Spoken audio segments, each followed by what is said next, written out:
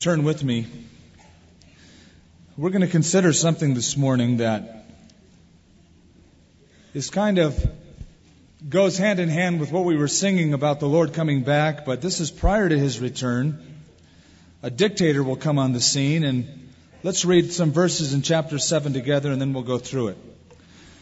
In Daniel's vision, in verse 7, he said, "After this I saw in the night visions, and behold, a fourth beast, dreadful and terrible, exceedingly strong. It had huge iron teeth. It was devouring, breaking in pieces, and trampling the residue with its feet. It was different from all the beasts that were before it, and it had 10 horns. I was considering the horns, and there was another horn, a little one, coming up among them, before whom 3 of the first horns were plucked out by the roots. And there in this horn were eyes like the eyes of a man, and a mouth speaking pompous words." Now skip down to verse 11. "I watched then because of the sound of the pompous words which the horn was speaking. I watched till the beast was slain, and its body destroyed, and given to the burning flame. As for the rest of the beasts, they had their dominion taken away. Their lives were prolonged for a season and a time." In verse 15, he says, "I, Daniel, was grieved in my spirit within my body, and the visions of my head troubled me. I came near to one of those who stood by, and I asked him the truth of all this. So he told me and made known to me the interpretation of these things. Those great beasts, which are 4 kings which arise out of the earth. But the saints of the Most High shall receive the kingdom and possess the kingdom forever, even forever and ever.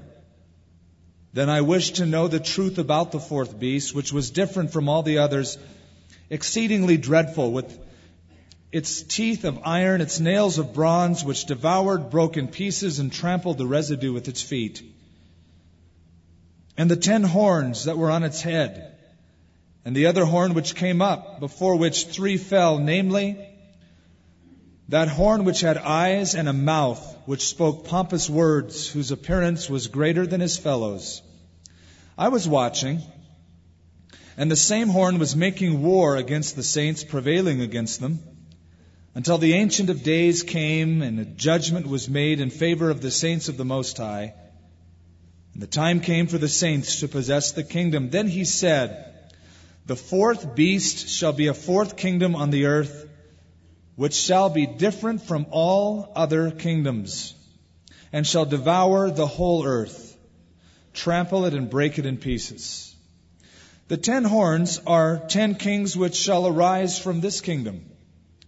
And another shall arise after them. He shall be different from the first ones, and shall subdue 3 kings. He shall speak pompous words against the Most High, shall persecute the saints of the Most High, shall intend to change times and law. Then the saints shall be given into his hand for a time and times and a half a time. But the court shall be seated, and they shall take away his dominion to consume and destroy it forever. Then the kingdom and dominion and the greatness of the kingdoms under the whole heaven shall be given to the people, the saints of the Most High. His kingdom is an everlasting kingdom, and all dominion shall serve and obey him. This is the end of the account. As for me, Daniel, my thoughts greatly troubled me, and my countenance changed, but I kept this matter in my heart." And now, Father, we pray that you'd help us as we go through this, as we see what Daniel was predicting to come yet in the future, that we might apply our hearts to wisdom. In Jesus' name, amen. Rarely do dictators, when they come on the scene, come on as tyrants. Usually they come peacefully. They schmooze their audience. They seduce them with their power. Listen to this quote, for example.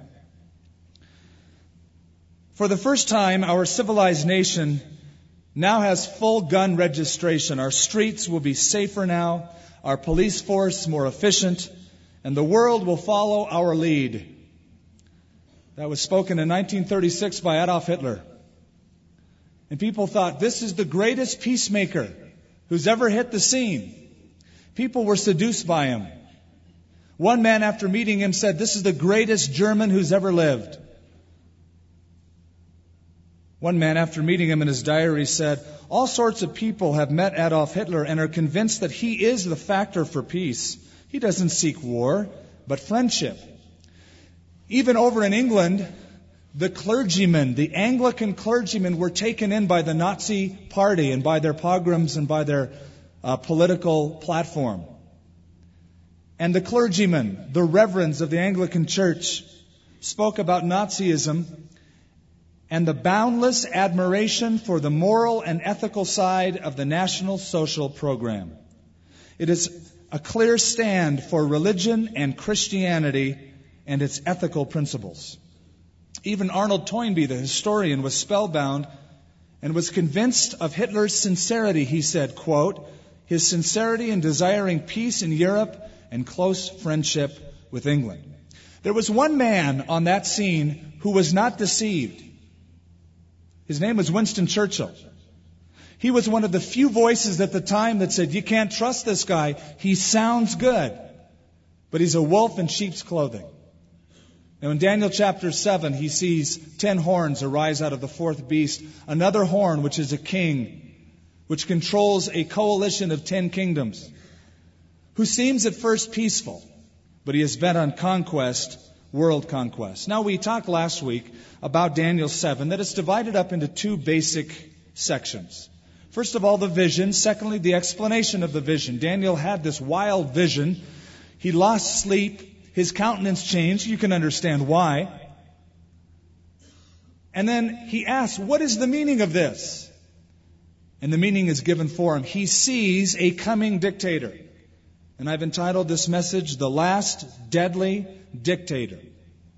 Because though Daniel sees a time when the kingdom of God is set up upon the earth, he sees that there will be a lot of problems before that time. Remember in Revelation chapter 10, predictions are given to John about the future. And the angel says, "John, take this scroll and eat it." John ate it. It was sweet in his mouth, but bitter in his belly. Sweet because God would rule and reign forever, bitter because of what would happen until that time. And so it is in Daniel chapter 7. He gets this sweep of Gentile history from the rise of Babylon, Medo-Persia, Greece, Rome, on into the future until God sets up His kingdom upon the earth, which verses, incidentally, we skipped over, and we'll discuss more of them next week. The person, this dictator that we're speaking of, is given many names in the Scripture. He's called by most people, however, the Antichrist. Now, if you were to go out on the street and mention Antichrist, you'll find that most people in this world take Antichrist about as seriously as they take the Easter Bunny or Santa Claus. "Oh, I've heard that before. That's some Hollywood rendition just to make movies, to make money with." And throughout history, many people have been given the title, the Antichrist. In 37 AD, the early Christians called Caligula, the emperor of Rome, the Antichrist. In 57 AD, they called Caesar Nero the beast, and many saw him as the Antichrist. Martin Luther and Wycliffe saw the Pope as the Antichrist. Others include Adolf Hitler, Moshe Dayan, JFK was called the Antichrist, Henry Kissinger, and most recently, Mikhail Gorbachev was called the Antichrist. Now there are others. In fact, I had a high school teacher that could be perhaps considered a candidate, but a lot of people have been given the title.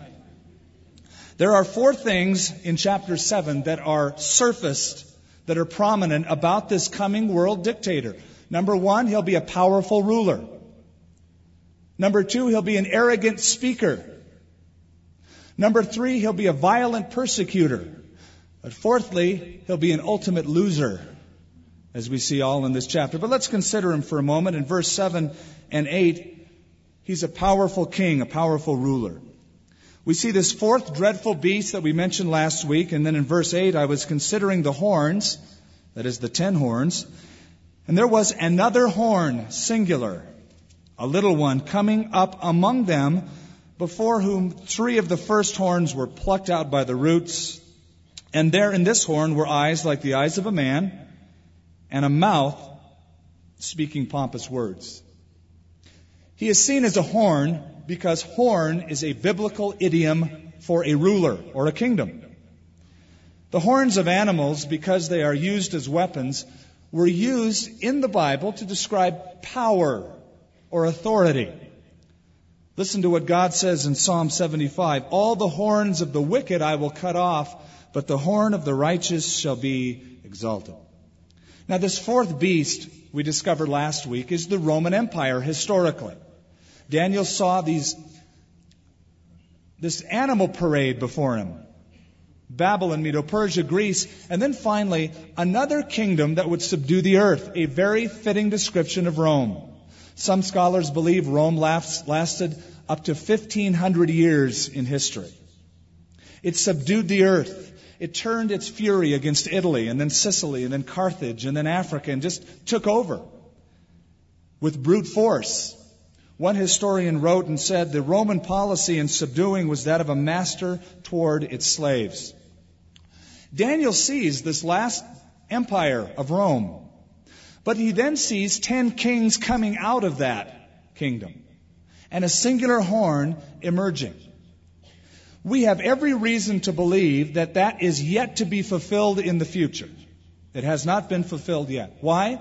Because when Rome fell, Rome fragmented. No foreign aggressor came against Rome to take it over. It just split up. And it has never successfully been brought back together, though many have tried. Charlemagne in the 8th century tried to revive the Roman Empire. He failed. Many others beside. The Muslims tried, they failed. Napoleon tried, he failed. Kaiser Wilhelm tried, he failed. Adolf Hitler tried and promised his reign would be 1,000 years, a millennium. He tried and he failed. And so scholars have been looking for what they have called the revived Roman Empire for about 1,900 years because of these predictions. The predictions in Revelation 13, Daniel chapter 2, Daniel chapter 7, Revelation 17, and others. A revived Roman Empire yet in the future. You say, Skip, how do you know that this yet has to be fulfilled in the future? Maybe it has already been fulfilled historically. Well, first of all, there is nothing historical that shows that 10 kingdoms in the past have ever gotten together from the old Roman Empire and been bound together with a singular ruler. Secondly, in Daniel chapter 2, the corollary to this, in the vision of Nebuchadnezzar interpreted by Daniel, he sees 10 kingdoms that arise upon the earth. And the prophecy says, in the days of those 10 kings, the God of heaven will set up his kingdom that will never end. That hasn't happened yet. Have you seen God's kingdom around lately? Boy, every time I read the news, we're far from it. But in the days of these kings, the God of heaven will set up his kingdom that will never end. Now, these 10 horns, controlled by this one horn, is spoken of many times in the Scripture. Revelation 13 and 17 speaks about a beast with 7 heads, 10 horns, and it interprets these as 10 kings or 10 nations. There are many who feel that the European Economic Community, the EEC, is the fulfillment of this Scripture, and very possibly so. It certainly would fit, being a part of the Roman Empire, at least in territory. Kings are binding themselves together, nations are at least. You say, yeah, but I read up on this stuff and I find that there are 12, not 10. Yeah, but that could change. There is a flux of leadership going on right now in the European Economic Community. In fact, one spokesman on the chairman of one of the organizational leaders of the Common Market, his name is Henry Speck, said, quote, "We do not want just another committee. We have already had too many committees. What we want is a man of sufficient stature to hold this allegiance of people and lift us out of the economic morass into which we are sinking. Send us a man, and if he be a god or a devil, we will receive him." Interesting kind of a quote, wouldn't you say? Be he a god or a devil, we just want a man who can bring solidarity. And indeed he will, the Bible predicts. I think by and large the world is ripe and ready for some kind of a ruler. There was a poll done in the last election here in the United States, and they asked people what they think about the political scene in America. Most of the voters, 57%, said, I don't think it really matters. I don't think if you vote Republican or Democrat, it really matters. They're all the same.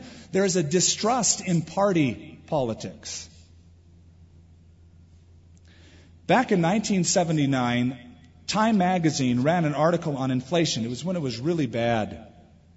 It was affecting the average wage earner. And there was one guy in the article, which was called Inflation, Who Is Hurt the Worst? Arthur Garcia was featured. 36-year-old Arthur Garcia from the south side of Chicago, a steel worker. He had to support a wife and 5 kids on $19,000 a year. And he said, "You really want to revolt, but what can you do? I keep waiting for a miracle, for some guy who isn't born yet, and when he comes, we'll follow him like he was John the Baptist." Now we see, as the book of Revelation opens for us, in chapter 6, a man comes on the political scene masquerading as a masterful and peaceful politician. He comes at difficult economic times. He brings economic solidarity to the world. The people marvel at him. A time of peace, a time of prosperity in the midst of many years previous to that of economic despair. He comes on the scene. He does what no one has ever been able to do. Not only brings a strong economy and economic base to the world with these 10 nations, but he somehow manages to bring a temporary peace to the Middle East problem between the Jews and the Arabs, and the Palestinian problem, causing a temple to be rebuilt on the temple site, that 35 acres known as the Temple Mount in Jerusalem. And he seems to make everybody happy for a period of time. He will be so spectacular that many people will say, "This is the Messiah that we've been waiting for. We've heard talk about." They will look as this man is, he's the deliverer, the political Messiah we have awaited in our history.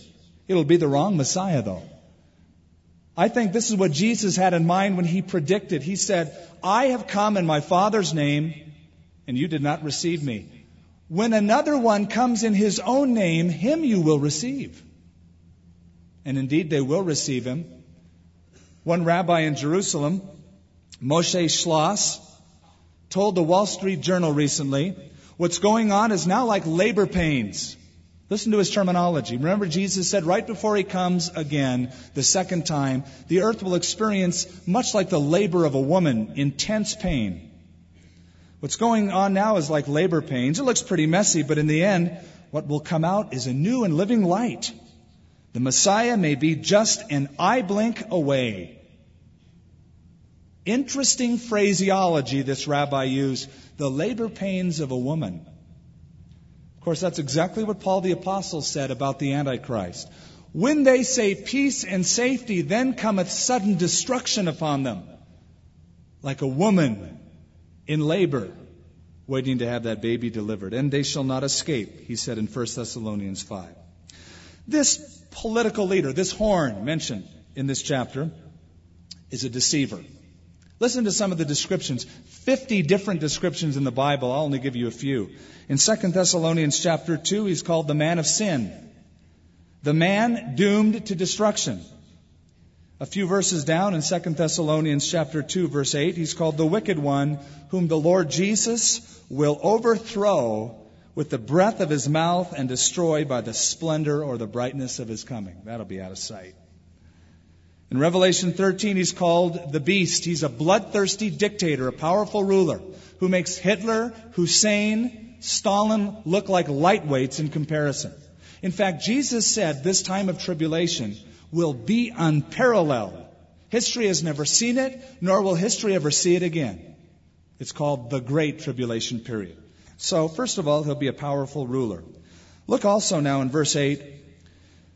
We see that he will be an arrogant speaker. He is called this horn, and there were eyes like the eyes of a man with a mouth speaking pompous words. He's a big mouth. Down in verse 11, I watched then because of the sound of the pompous words which the horn was speaking. I watched till the beast was slain, his body destroyed and given to the burning flame. In verse 20 and 25, he's also called a big mouth once again. When people think of the Antichrist, they think of somebody that is repelling, somebody that is ugly perhaps, somebody that, you look at and you go, that's him, look at him, he's got to be the Antichrist. Listen, he will be appealing to people. They'll be awestruck by his beauty. He'll be the extraordinary, absolute humanist of all times. People will be attracted to him. One commentator said he will have the oratorical skill of a John Kennedy, the inspirational power of a Winston Churchill, the determination of a Joseph Stalin, the vision of a Karl Marx, the respectability of a Gandhi, the military prowess of a Douglas MacArthur, the charm of a Will Rogers, and the genius of a King Solomon. Could you imagine all that wrapped up in one person? The dangerous thing is that he makes peaceful promises, but later on, he changes his tune. He becomes very arrogant and blasphemous against God and those who dwell in heaven. Would you keep a marker here and turn to the New Testament book of Revelation? Revelation 13. Let's see what John sees in his vision about this guy.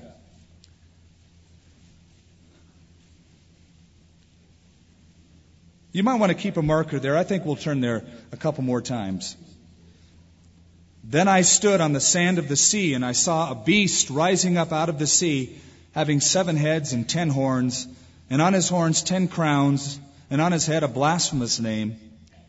Now the beast which I saw was like a leopard. His feet were like the feet of a bear. His mouth was like the mouth of a lion. It's like the vision of Daniel, but now in reverse, because it's seen this Antichrist after the fact, having those characteristics of those kingdoms. The dragon gave his power, his throne, and great authority. In verse 3, I saw one of his heads as if it had been mortally wounded. His deadly wound was healed, and all the world marveled and followed the beast. So they worshipped the dragon. In Revelation 12, that is Satan, who gave authority to the beast. And they worshipped the beast, saying, "Who is like the beast? Who is able to make war with him?" And he was given a mouth, speaking great things and blasphemies, and he was given authority to continue for 42 months, 3.5 years. Then he opened his mouth in blasphemy against God to blaspheme his name, his tabernacle, and those who dwell in heaven. Now, what does that mean? Well, further insight is given in 2 Thessalonians. You might just want to mark that in your Bible or make reference to it later. It says, a man of sin will come on the scene, now listen to this, who opposes and exalts himself above God, calling himself God by sitting in the very temple in Jerusalem. 2 Thessalonians chapter 2. And it says, so that he sits in the temple of God, showing himself that he is God. In the middle of this peace program, he will turn upon people, blaspheme God, demand that everybody worship him, claiming that he is God. He will be an arrogant dictator. Dr. Charles Feinberg, a Jewish Christian scholar, noted that from the time of Jesus Christ up to the present, Israel has seen 64 separate people who have claimed to be the Jewish Messiah. This will be number 65 at least, and he will sway very many people in that direction. What intrigues me is his plan, because we have Satan, the Antichrist, and another beast that John later on sees called the false prophet that arises also out of the sea. The false prophet is sort of like his manager. He commands all the people to worship the Antichrist. So it's like a satanic trinity. He's trying to masquerade himself or mimic God. Satan, sort of like a mimic of God the Father. The Antichrist, anti meaning instead of rather than against. Claiming himself to be the Messiah, worship me, he says. And then the false prophet pointing the people to worship the Antichrist. A satanic trinity. Further on in the book of Revelation, we see that this arrogant speaker brings a religious system that all the people tied together in the world called Mystery Babylon shall worship. Somehow appealing to the Buddhist, the New Ager, the Muslim perhaps, all of the different groups in the world worshiping together. You know what amazes me? As I look at where we are in history, I see the world is just getting ripe for a new worship system. If you were to poll people today in America, the term spiritual is very high on their list. People are talking about spirituality, but their view of God and spirituality is very different. George Barna, predicting the kind of religion in America in the 1990s and the new millennium, said this, quote, "It's likely that from Christianity they'll borrow Jesus' philosophy of love and acceptance. From Eastern religions they will borrow ideas related to each person being his or her own God, the center of the universe, capable of creating and resolving issues through his or her own power and intelligence. From Mormonism they will extract the emphasis upon relationships and family toward establishing a greater sense of community." I think, in a sense, that's what this Antichrist is going to come on the scene with. Arrogant speech, many promises, turn upon people, this religious system that will be probably very appealing. Now, why would he make it so appealing to people on the planet Earth? Well, it says in Revelation 12, Satan knows that his time will be short. He doesn't have much time left. And in that little window of opportunity, he just turns it up to 10 on the deception mode to get everybody as feeling good about what they're doing as possible before he strikes and wreaks havoc. You know, it's sort of like this. Imagine being on a cruise ship. You're having a great time, but something has happened that you don't know about. Only the captain knows.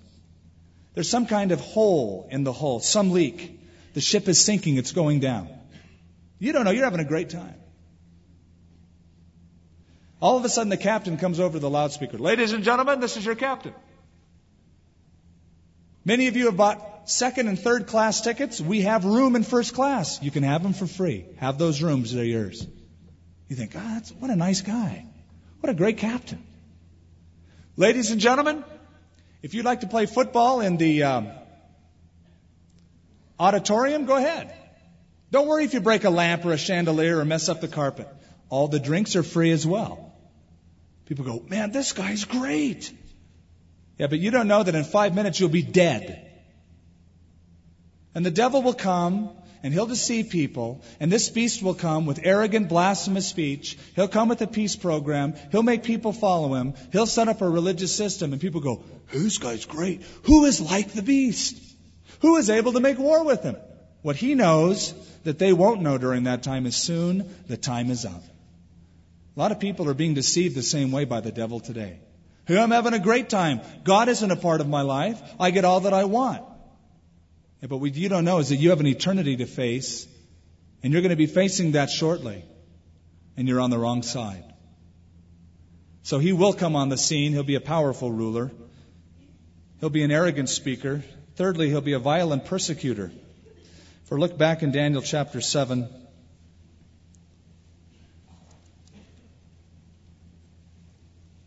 In verse 21, "I was watching, and the same horn was making war against the saints and prevailing against them." Of course, I don't believe this is the church, because Jesus said, "I will build my church, the gates of hell won't prevail against it." This is another group during the tribulation period. "I was watching, and the same horn was making war against the saints and prevailing against them." In verse 25, "He shall speak pompous words against the Most High, shall persecute the saints of the Most High, and shall intend to change times and laws. Then the saints shall be given into his hand for times and time and a half a time." He will come as a persecutor after a time of peace. At that 3.5-year mark, which we'll discuss later on in our book of Daniel, he will set up an abomination of desolation, and we'll discuss what that is later. He will then persecute. The word for persecution here means to wear out the saints, sort of like you take a garment and just overwork it and wear it out till it's of no use. And in the tribulation period, we read in the book of Revelation, the saints cry out. The persecuted saints, those who refuse to take the mark of the beast, as described in chapter 13 of Revelation, cry out, God, how long? How long will you wait before you avenge our blood upon those who are persecuting us and dwell upon the earth? How long will it be? The Antichrist, the false prophet, band together, persecute 144,000 of the children of Israel, as well as this innumerable Gentile multitude, those who come to Christ during the tribulation period, who refuse to take the mark of the beast or the image of his name. In fact, let's turn now over to Revelation 13. We have a few minutes left. Revelation 13, in verse 14.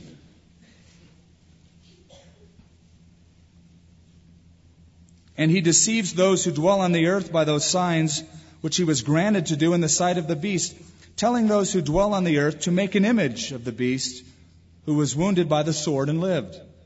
He was granted power to give breath to the image of the beast, so that the image of the beast should speak and cause as many as would not worship the image of the beast to be killed. And he causes all, both small and great, rich and poor, free and slave, to receive a mark on their right hand or their foreheads, that no one may buy or sell except one who has the mark or the name of the beast or the number of his name.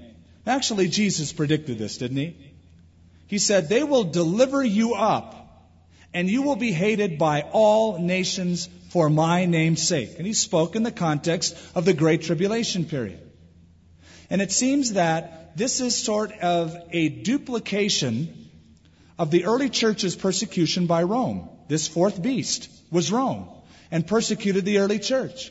The 10 nations that come out of the Roman Empire, this revived Roman Empire, will unleash its fury, much like Nero, Diocletian, Caligula, and all the other jokers before him, persecuting the saints of God, wearing out the saints of the Most High. Now, at the same time, and I don't want to give it all away, but in Revelation chapter 11, 2 evangelists come on the scene, 2 witnesses, who do incredible things in the midst of this persecution. And they have power in their own bodies to call fire down from heaven, to turn the sea into blood, and all sorts of things that we don't have time to discuss this morning. But now the best part. Turn back to Daniel 7.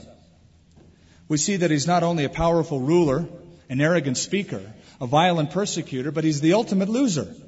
Because though he has a time where he makes war against the saints and overcomes them for 3.5 years, it says in verse 26, but the court shall be seated, and they will take away his dominion to consume and destroy it forever. So he might be king for a day, but not for long. Then the kingdom and dominion and the greatness of the kingdoms under the whole heaven shall be given to the people, the saints of the Most High. His kingdom is an everlasting kingdom, and all dominions shall serve and obey him. This arrogant dictator will be debunked and dethroned at the second coming of Jesus Christ. You can read about it in Revelation 19. John said, I saw heaven opened, and seated on a white horse with crowns on his head was Jesus Christ, this Almighty One, coming from heaven with his saints to the earth. And Paul said in 2 Thessalonians, he will destroy this man of sin with the brightness of his coming and the sword of his mouth. It's going to be awesome because you're going to see it. You'll get a bird's eye view. Coming with Jesus Christ, you'll be able to watch the whole thing as the Antichrist takes his military forces, gathers them together against the Lord. It's predicted in Revelation 16 and 19 at Armageddon, the Valley of Megiddo. Jesus Christ comes again, putting his foot on the Mount of Olives. It's really not a battle of Armageddon. It's a wipeout. Jesus just says, move over, Jack. I'm in charge here. Now, that will be the time when you should be remembering the words of one of your favorite Christmas carols. Joy to the world, the Lord is come. Let earth receive her King. That's what Isaac Watts had in mind when he wrote that. It wasn't about the nativity scene, Jesus' first coming, but it was his second coming. Let earth receive her King. The first time Jesus came, he came like a baby. in humility. The second time he comes, he'll be a conquering king. The first time he came, a star directed people to where he was. The second time he comes, the stars will fall from the heavens. Heaven will be rolled up like a scroll, and he'll just take over. Now, you may be one who thinks, oh, I've heard this stuff before. Let's not talk too much about the second coming. It's not very important in the Scripture. Listen, 1 out of 30 verses in the Bible, 1 out of every 30 verses make reference to the second coming or the end times. There's only 4 New Testament books that fail to disclose it as a major doctrine. It's important. But how embarrassing it will be when Jesus comes again to be on the side of the beast. Who is like the beast? He's awesome. Oh, how embarrassing when Jesus comes again and just wipes out the armies of the beast and his government. Years ago, Billy Graham told a story. It was in his book, World Aflame, about President Eisenhower. Listen to it. When former President Dwight Eisenhower was vacationing in Denver a number of years ago, his attention was called to an open letter in a local newspaper, which told how 6-year-old Paul Haley died of incurable cancer. Dying of incurable cancer, had expressed his wish to see the President of the United States before he died. Spontaneously, in one of those gracious gestures remembered long after a man's most careful, prepared speeches are forgotten, the President decided to grant this boy's request. One Sunday morning in August, a big limousine pulled up outside the Haley home, and out stepped the President. He walked up to the door and knocked. Mr. Donald Haley opened the door wearing blue jeans, an old shirt, and a day's growth of beard. Behind him was his little son, Paul. Their amazement at finding President Eisenhower on their doorstep can only be imagined. Paul, said the President to the little boy, I understand you want to see me. Glad to see you. Then he shook hands with the 6-year-old, took him out to show him the limousine, and shook hands again and left. The Haleys, their neighbors, and a lot of other people probably talked about this kind and thoughtful deed of a busy president for many days to come. Only one person was not entirely happy about it, and that was Mr. Haley. He can never forget how he was dressed when he opened the door. He said, those jeans, the old shirt, the unshaven face, what a way to meet the President of the United States. Oh, that will pale in comparison to seeing Jesus Christ come again. And all of the people of the earth saying, we did it, we're awesome, humanism, this guy, the beast. Oops. Here's the point. You better get a new change of clothes before Jesus comes again. Be clothed in his righteousness. He is coming. All of the kingdoms that Daniel saw occurred just like he predicted them. He saw Babylon. It rose, it fell. He saw Medo-Persia. It rose, it fell. He saw the Grecian Empire. It came, it went. He saw Rome. It came and went. But he saw another coalition of 10 nations arising. And this dictator coming. Now, I'm not looking for this dictator. It's very possible. I believe he's probably on the scene today, somewhere. He's alive on planet Earth. I'm not looking for him. I'm not looking for the Antichrist. I don't expect to be here, frankly, during that time. The Bible says, looking for the great and glorious appearance of our God and Savior, Jesus Christ. That's what I'm looking for. But he is coming. And I want to be on the right side, lest we be internally embarrassed. So, Father, as we consider this future vision that Daniel saw, that John speaks about, that Paul mentioned, that Jesus referred to, it's all over the place. I pray, Father, as Jesus taught us to pray, that we would be counted worthy to escape all of these things and stand before the Son of Man. It's exciting to see what you have in the future. At the same time, it's bitter in our belly. As we realize havoc will be wreaked upon this earth, many will be deceived. I pray, Father, that this morning we would be found in you and clothed with your righteousness. In Jesus' name, amen.